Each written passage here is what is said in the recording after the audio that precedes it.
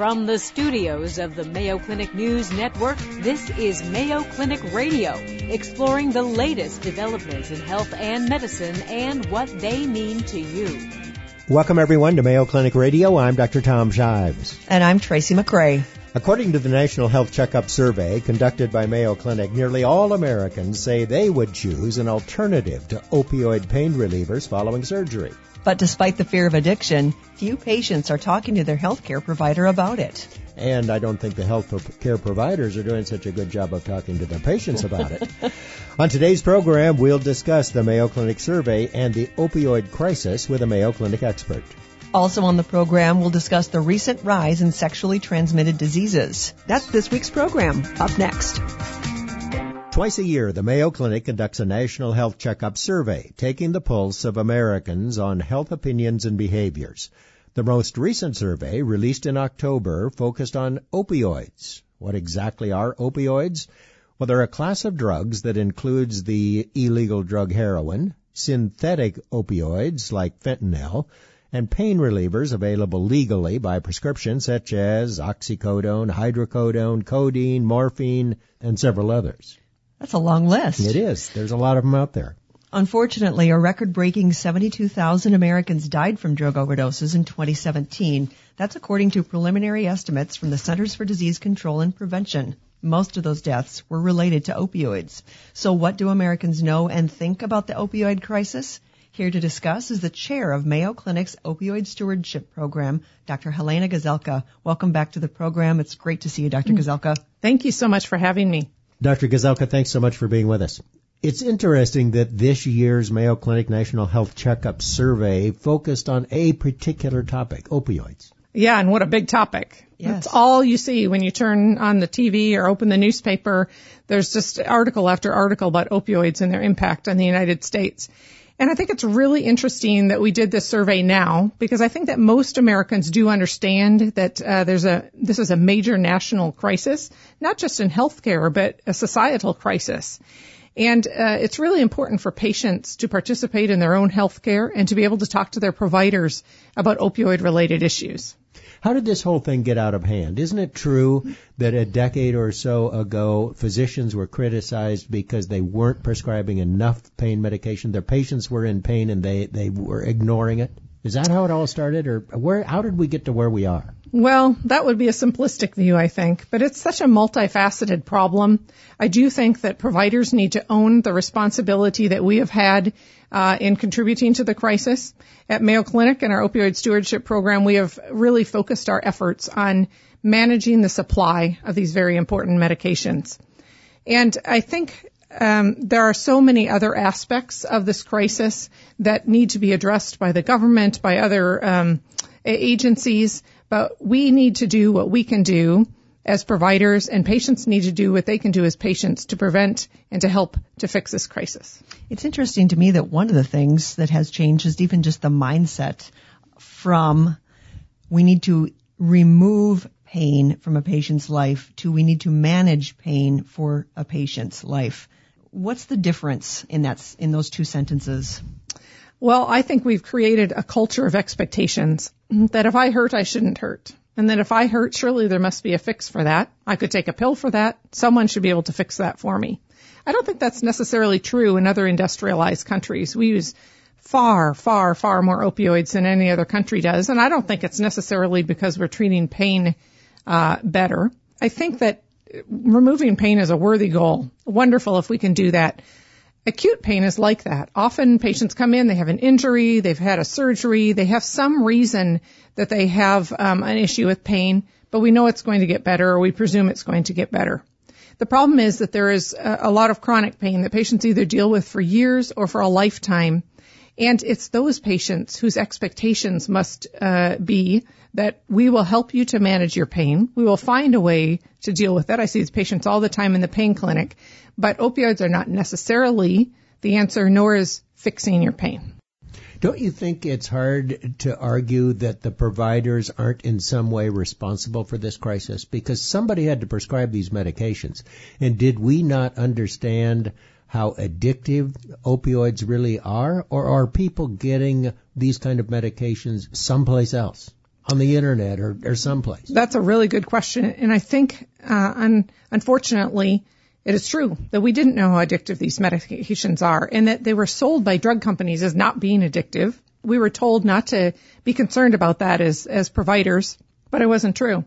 I remember when I was in medical school that one of my professors told me that 50% of what you learn in medical school will be disproved during your medical career. Really? So 50%? So keep learning. I don't know whether that's true. I know I've forgotten 50%. But I've seen a lot of major changes in how we manage patients since graduating from medical school. I do think the medical community has an incredible responsibility in this.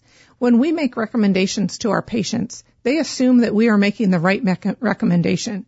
They assume that we have knowledge behind what we're doing, that we're practicing evidence-based medicine, and that we're giving them the best advice there is. I think today, however, that patients also have a responsibility. We live in a time of incredible education and availability of knowledge, and while it is the responsibility of providers to explain to patients what mechanisms may be used to treat their pain and to warn them about the possible side effects and risks of medications that are prescribed, I think that patients should feel empowered to ask those questions of their providers as well. Yeah, I think you're absolutely right. And that discussion needs to happen. And I don't think we probably had the discussion we should have had with our patients over the past many years. We gave them too many pills, and we didn't tell them how addictive they were, and maybe we didn't understand that either. And we probably should have said these are for acute pain. These are for short-term use. Mm-hmm. If you need to keep taking them or think you need to keep taking them after 5 days or a week or whatever, you need to come back and see me. I agree with that. And that's kind of what we are trying to promote now. We have worked quite a bit on our prescribing practices here at Mayo. You're right. We were over-prescribing. We were giving out too many pills and people weren't using them. And then what do they do with them? They keep them in their medicine cabinet. That puts others at risk of misuse. It puts our communities at risk of diversion and pills being floating around for our school children and others to get a hold of. So you mentioned that there are all of these pills sitting around that people didn't use, which is partly a good thing, but they don't know how to get rid of them. So what are we supposed to do with the ones we haven't used and don't need? Well, that is correct. I think that patients don't have enough information about disposal. And I think one reason it's so confusing is that different websites say different things and that different communities have different resources available. So many communities have a box available either in the sheriff's department or in the police department where patients can drop off their pills. We are working on getting those boxes here at some of our pharmacies at the Mayo Clinic. And we are participating in the DEA National Take Back Day. There's one held typically in April and one in October, and it's a great way for patients to get rid of their medications. And how do you find out when those days are in your city? Patients can look at the DEA website, takeback.dea.gov. Takeback.dea.gov. Correct. And they can see when those events are being held and whether there might be a location near them where they could dispose of their medications. All right. And why is it wrong to flush them? Well, it depends who you ask. The FDA website actually says it's okay to flush medications. Oh, all right. I think it depends how many medications you're trying to get rid of. If you've got a couple pills left in a prescription of oxycodone and you need to be rid of it in some way, I think it might be okay to flush those pills. However, the EPA would probably tell us it's not a good idea, that we're contaminating our water supply. So there are many better ways to get rid of medication. Some are bags with charcoal. Pills can be added and then water added, and it destroys the medication such that it can't be reconstituted to abuse or misuse. And so there are many good ways to dispose of them other than the toilet. We are talking with Mayo Clinic pain medicine specialist, Dr. Elena Gazelka, about the most recent Mayo Clinic Health Checkup survey. What do Americans know and think about opioids? So, Dr. Gazelka, what is Mayo Clinic doing to combat the opioid epidemic? What's happening on our front? Well, first of all, thanks for having me. I'm enjoying being here today. We have formed an opioid stewardship program here at Mayo Clinic, which I have the privilege of chairing. We've been very active since 2016 and have made some incredible strides in both understanding our opioid prescribing habits, understanding the needs of our patients, and then changing our behaviors. One of our first projects was to understand what our providers are sending patients home with. So we looked at nearly 8,000 patients who had common surgeries performed at the Mayo Clinic, not just here in Rochester, but also in Florida and Arizona. And we looked to see what the patients had provided when patients went home. Then we called about 3,000 of those patients and surveyed them and asked them to look and see what they had left. How many pills did they use? How was their pain management? Asked them a number of questions. And 63% of the pills that we prescribed went unused. Mm-hmm. And most of the patients, about 89%, kept them in their medicine cabinet after they were finished for the next time someone might need them. Wow. 89%. Yes, it's striking. Really amazing. I have to say that for me, I am so afraid to use it because you hear about the addiction parts of it. I end up having some left over. It's because I think I underuse them for just those short term that I need them. Is that why they have some left over? Oh, perhaps. Maybe it's sort of like having an insurance policy or carrying your umbrella. That if you have the opioids there, maybe you won't need them, but you certainly can save them for a rainy day. That's perhaps the philosophy. Based on what we found, we then developed guidelines. So they're individualized guidelines, individualized both to patients and to procedures. Part of our campaign here at Mayo has been to avoid blanket prescribing standards. So a lot of the legislation regarding opioid prescribing is centered on how many days can a provider provide to a patient. 3 to 7 is most popular. How many milligrams can they provide to a patient, and what number of pills can they provide to a patient? Now, patients are different, and procedures are different, and events are different. And so we would like to leave space for providers to use their knowledge, both of the patient and of their situation, to prescribe the right amount of opioid to them. However, with our new guidelines, we've been prescribing approximately 50% less in some of the departments that have thus far participated, and we've measured their results. And we estimate that's about 1 million pills less a year here in the city of Rochester and in our other major sites as well. Wow. So we've had some follow-up, and we're doing better. That's right. But are we there yet? Absolutely not. I wish. Don't I only wish? Yeah. We have many, many ongoing projects to help deal with this. I think education is a big aspect of this. We need to educate the public about what to expect. We need to educate providers on how to do this better than they're doing it right now. And we're developing videos and printed materials for both of those reasons. For the physicians and the healthcare providers that work here at Mayo, is there some place that you can go and get that prescribing information and suggestions and how we should do it and how much we should be prescribing? Absolutely. We have all of our guidelines published on Ask Mayo Expert, and we have an opioid stewardship website under O in the groups on the Mayo Clinic website. And how about a patient? How can they learn more about this and about opioids?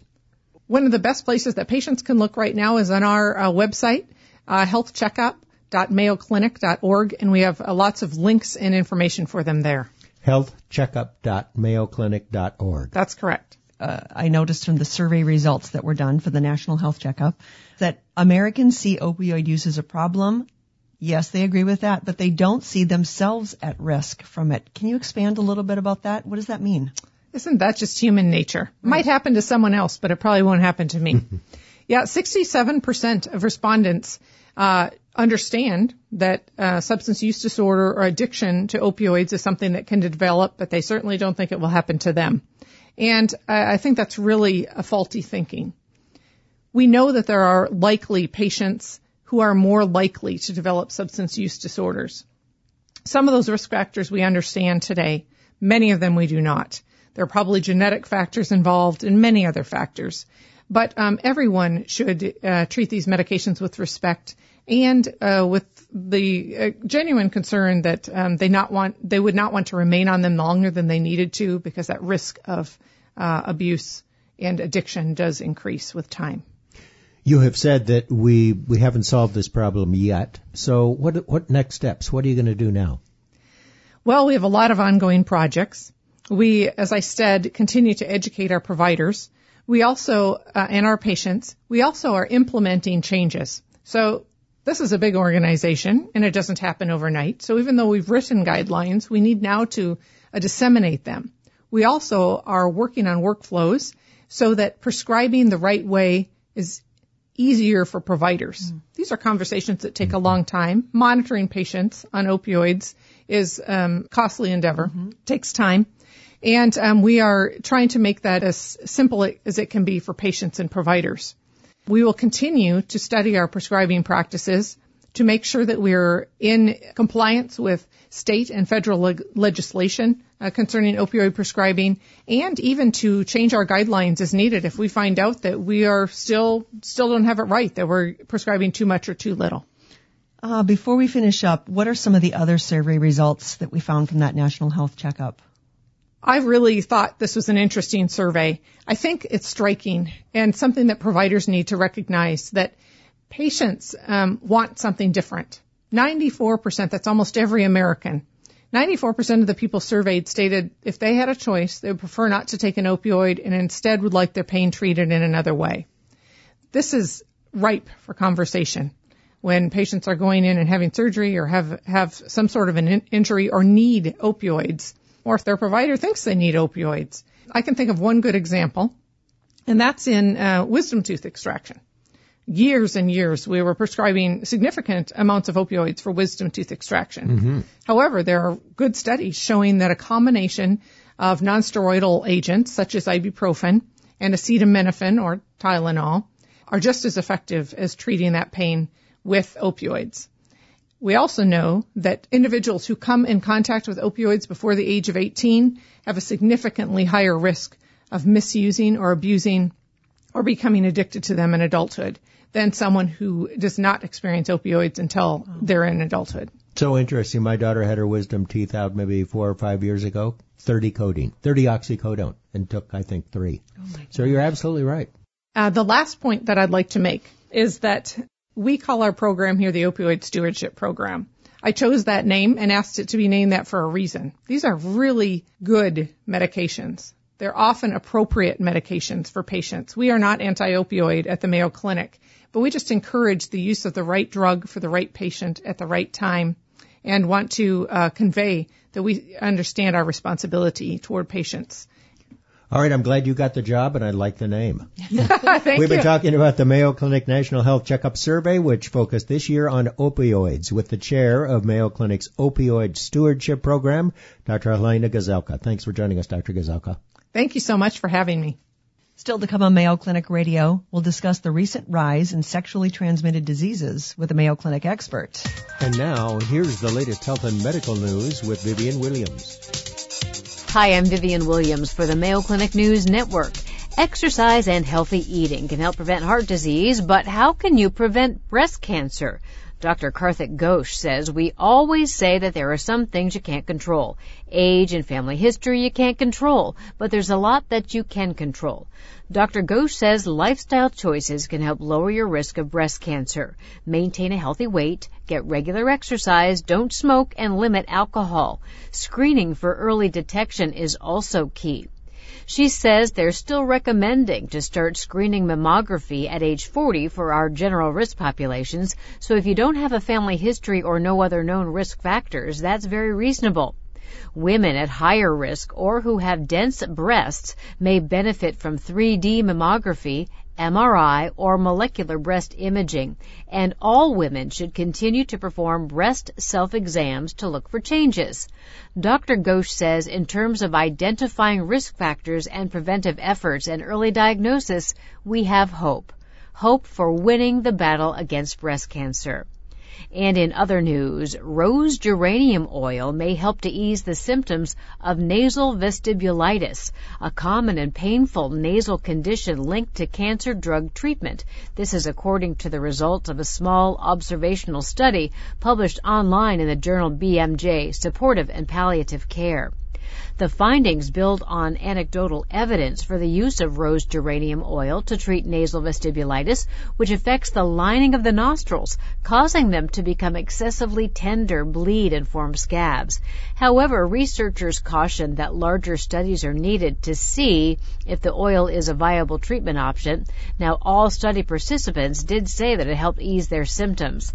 While researchers note that rose geranium in sesame oil nasal spray appears to be quite useful for patients, they caution that their study is observational and as such can't establish a cause. They also note that their findings are limited by the low response rate to the survey and emphasize that further research is needed.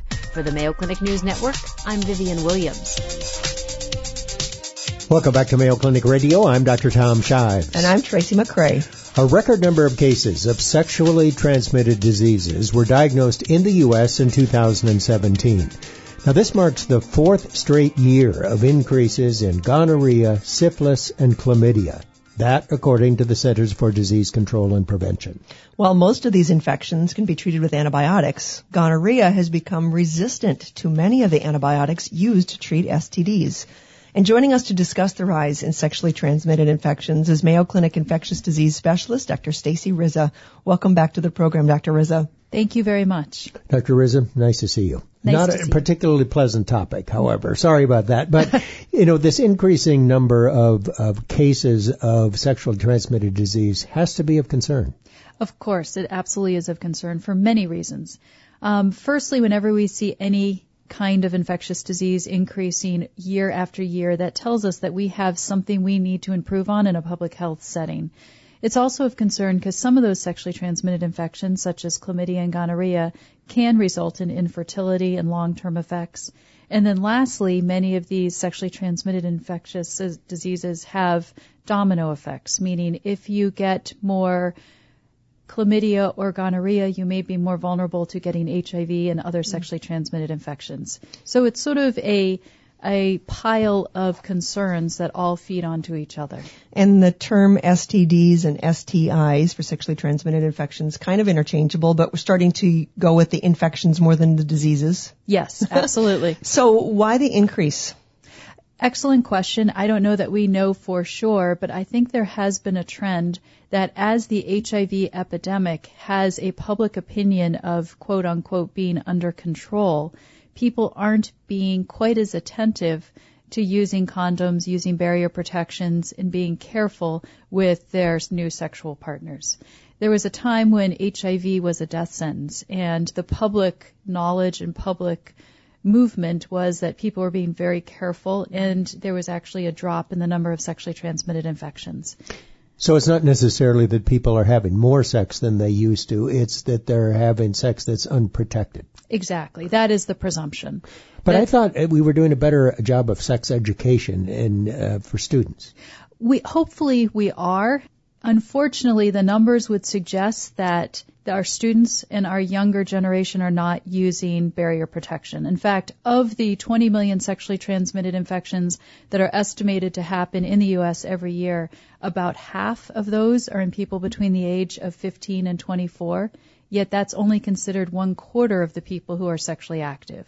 So we definitely have a disproportionate number of younger Americans, as well as men who have sex with men, who are getting these sexually transmitted infections. So we do have a little bit of an idea of where to target better education, and we certainly do have more than we have had in the past, but unfortunately it's not resulting in fewer of these STIs.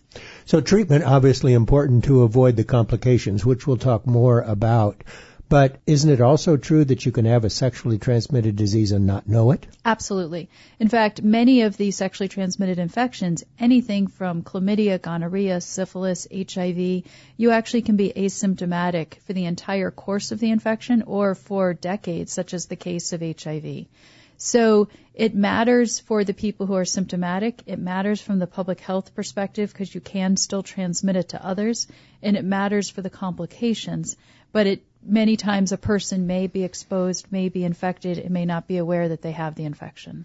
And if there are symptoms, what are they generally? It depends on the infection we're talking about. So for chlamydia or gonorrhea, generally it can cause dysuria or burning with urination.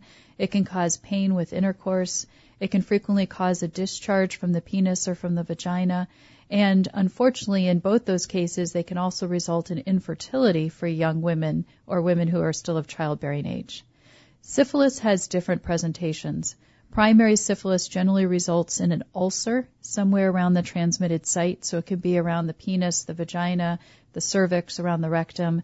But many times that ulcer is actually in the vagina or on the cervix or a place that a person wouldn't see it. Secondary syphilis, which can occur several weeks to a month after primary syphilis, usually causes a rash. This can sometimes be misinterpreted as other forms of rash. It can be transient. And then tertiary syphilis, again, if it's left untreated, which can occur over months to years, is when the syphilis starts to involve the organs of the body. The heart, the brain, pretty much any organ can be affected by syphilis, tertiary syphilis.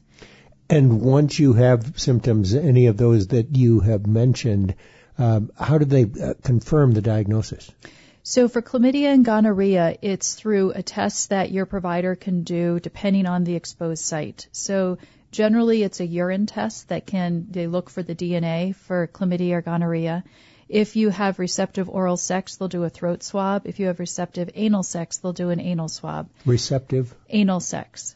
So depending upon your sex practices, you'll get a swab of the throat, of the anus, and also a urine test to look for chlamydia or gonorrhea. Syphilis is a blood test, and so your provider would do blood work and look for whether you have antibodies to syphilis. And then treatment, generally pretty effective, but we've talked Yes. about the possibility of some of these bugs being resistant to the antibiotics you have. Absolutely. So syphilis, unfortunately, has been around almost as long as mankind. So we have documentation of syphilis back hundreds and hundreds of years ago. And unfortunately, it's still with us, but we have a very, very effective, very straightforward treatment, and that's penicillin. And it has to be administered differently depending on the type of syphilis the person has, whether it's primary, secondary, or tertiary. But it is very effective if the person is diagnosed and receives treatment. Chlamydia and gonorrhea, unfortunately, particularly gonorrhea, have started to have more and more antibiotic resistance. In the past, we used to use medicines called fluoroquinolones, such as Cipro or Levo. There is a significant amount of resistance to this class of drugs, and we don't even use that entire class anymore. Really? And yes, about probably anywhere from 5 to 10 years ago, switched to a different class of drugs that we use for treating gonorrhea, which are called cephalosporins. And now the resistance, even amongst that class, has grown enough that the CDC recommends that gonorrhea always be treated with 2 antibiotics. You treat it with a shot of ceftriaxone, and you take a gram of a pill called azithromycin at the same time. So you use those 2 antibiotics to treat gonorrhea because of the resistance. The advantage is by using that second drug, you're also treating chlamydia, because many times people can be co-infected and not realize they had both of the bacteria. So if you do that treatment, you treat gonorrhea, the possibility of resistance, and you treat chlamydia at the same time. Boy, life is not as simple as it used to be, is it? No, it isn't. What do you do, though, if the antibiotic resistance, what do you do if the gonorrhea makes it through the antibiotics that you just mentioned? Let's hope that never happens. So far, and that's an excellent question, and it's a question we ask in every area of infectious diseases, is there a time that antimicrobial resistance will progress so far that we go back to 100 years ago when we didn't have antibiotics?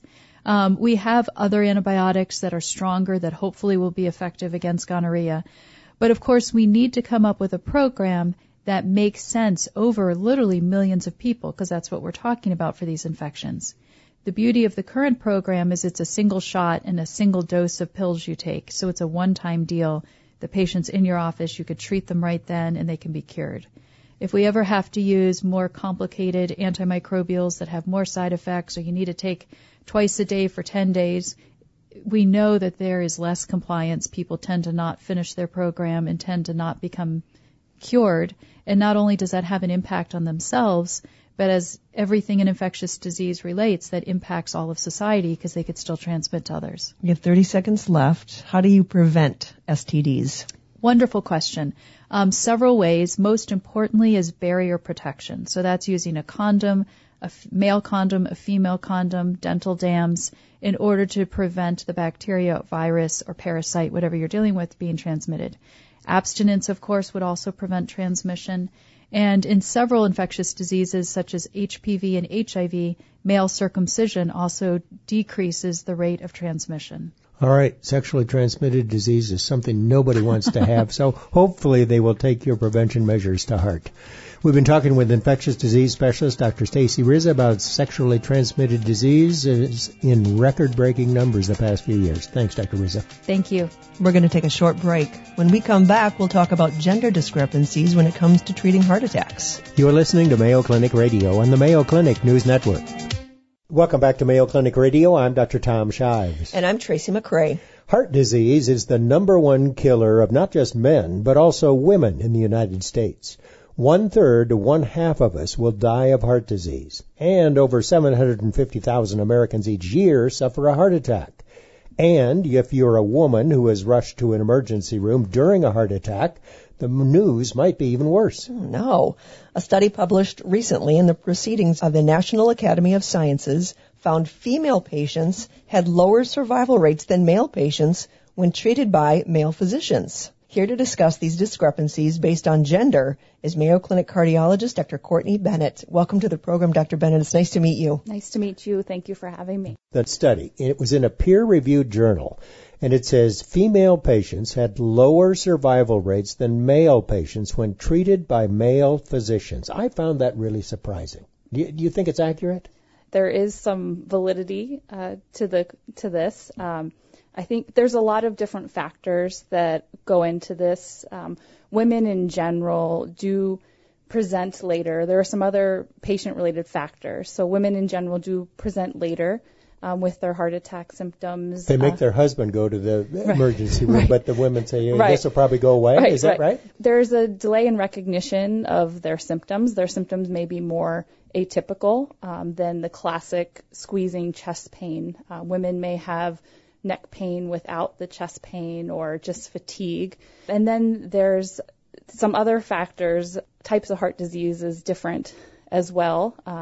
But then there is ample evidence as well that women that are treated by men may have poor outcomes as shown in this study. Well, first of all, why do we think still, after all the shows that we've done on this, why do we still think of heart disease as a man's disease? That's a good question. Back in about 2000, the Institute of Medicine in 2001 actually asked the question, is sex a factor in medicine in general, and really started to point out that there are differences in medicine between men and women. And specifically in cardiovascular disease, women that have heart attacks, within the first year of their heart attack, 26% of them will die, as opposed to 19% of men will die. So there's, I think, a lot of work has been done to recognize over the last decade that more women are suffering from heart disease, but we still have some work to do. So what's the theory why male cardiologists aren't as successful at treating females as female cardiologists? So, and actually this study specifically looked at emergency room physicians, because their theory behind that was that it was an easier way to kind of randomize patients, meaning that things were happening by chance. And part of the theory is that women actually utilize more patient-centered communication with their patient encounters, meaning that they do more types of a communication that elicit the perspectives of their patients, try and learn about the psychosocial and cultural context of their patients, and then actually make shared decision-making. So that's one part of the theory. So women are better conversationalists, whether it's in the emergency room or in a social setting. This may be true. Yes. It is true. Part of the other challenge is that, not specific to gender or sex, but also just in-group biases. So it's more challenging to communicate in general when there's differences within the group. So this also applies to race and ethnicity as well. It's not that men aren't sympathetic or understanding or good physicians. It's just that they may not be as understanding with regard to the way a woman's symptoms may present. Correct. And sex itself does not influence outcome. It's some type of practice pattern that's different. How did you get interested in cardiology? Oh, that's an interesting question. So I went to medical school because I was insistent that I was going to be a geriatrician. Okay. I love taking care of elderly patients. I felt that they were neglected because they weren't as cute as the pediatric patients, maybe, some of them are. So yeah, some of them are. So I wanted to be a geriatrician, and then when I went to medical school, I just was enamored with the excitement of cardiology and loved going down to the ER to see that acute heart attack patient. And so I liked the excitement that I found in cardiology, but then also had that geriatric component as well, because our patients tend to be older. So tell us about the subtle ways that women can present with a heart attack that a woman might be better able to pick up than a man. The subtleties of women's heart disease, women's heart attacks. Right. So again, the symptoms tend to be what we say is more atypical. Now, the classic description of chest pain is this crushing chest pressure, the hand over the fist type of elephant sitting on your chest. Elephants type of scenario. Women tend to present without the chest pain, maybe just jaw, arm, or neck pain. In the absence of chest pain, they may have simply shortness of breath or fatigue, extreme fatigue, without any other explanation. Is nausea one of them? Nausea as well. Nausea and vomiting can also be one of the non-specific symptoms. And so you can see how it's challenging when a lot of different mechanisms can cause these types of symptoms. But wouldn't it be true that whether you're a female physician or a male physician, if there was any question about whether or not the woman had had a heart attack, you'd do an EKG or you'd do the blood test, both of which would tell you? Right. So acute coronary syndrome or heart attack consists of chest symptoms or some type of chest distress or other equivalents, we say, meaning equal to that type of symptom, as well as doing an EKG and lab values. An EKG can actually still be normal. More women actually present with a non-ST elevation myocardial infarction. So a normal electrocardiogram. Correct. Than men do. Men have more ST elevation, so more abnormalities on their electrocardiogram. And then the blood test that you're referring to, looking at markers of damage in the heart, can be elevated but also are nonspecific. How can women better advocate for themselves? So I think that if you are having these symptoms and you're concerned and you have other risk factors, family history, history of smoking, diabetes, hypertension, if you have these other risk factors and you're concerned, I think it's important to try and speak to the physician and express your concern about these specific symptoms that you're having. Especially if it's a man. Correct. All right, we've been talking about gender differences in heart attack treatment with Mayo Clinic heart specialist, Dr. Courtney Bennett. Dr. Bennett, thanks so much for being with us. Thank you very much for having me. And that's our program for this week. You've been listening to Mayo Clinic Radio on the Mayo Clinic News Network. Our producer for the program is Jennifer O'Hara. For Mayo Clinic Radio, I'm Dr. Tom Shives. And I'm Tracy McCrae. Thanks for joining us. Any medical information conveyed during this program is not intended as a substitute for personal medical advice, and you should not take any action before consulting a healthcare professional. For more information, please go to our website, newsnetwork.mayoclinic.org. Please join us each week on this station for more of the medical information you want from Mayo Clinic specialists who know.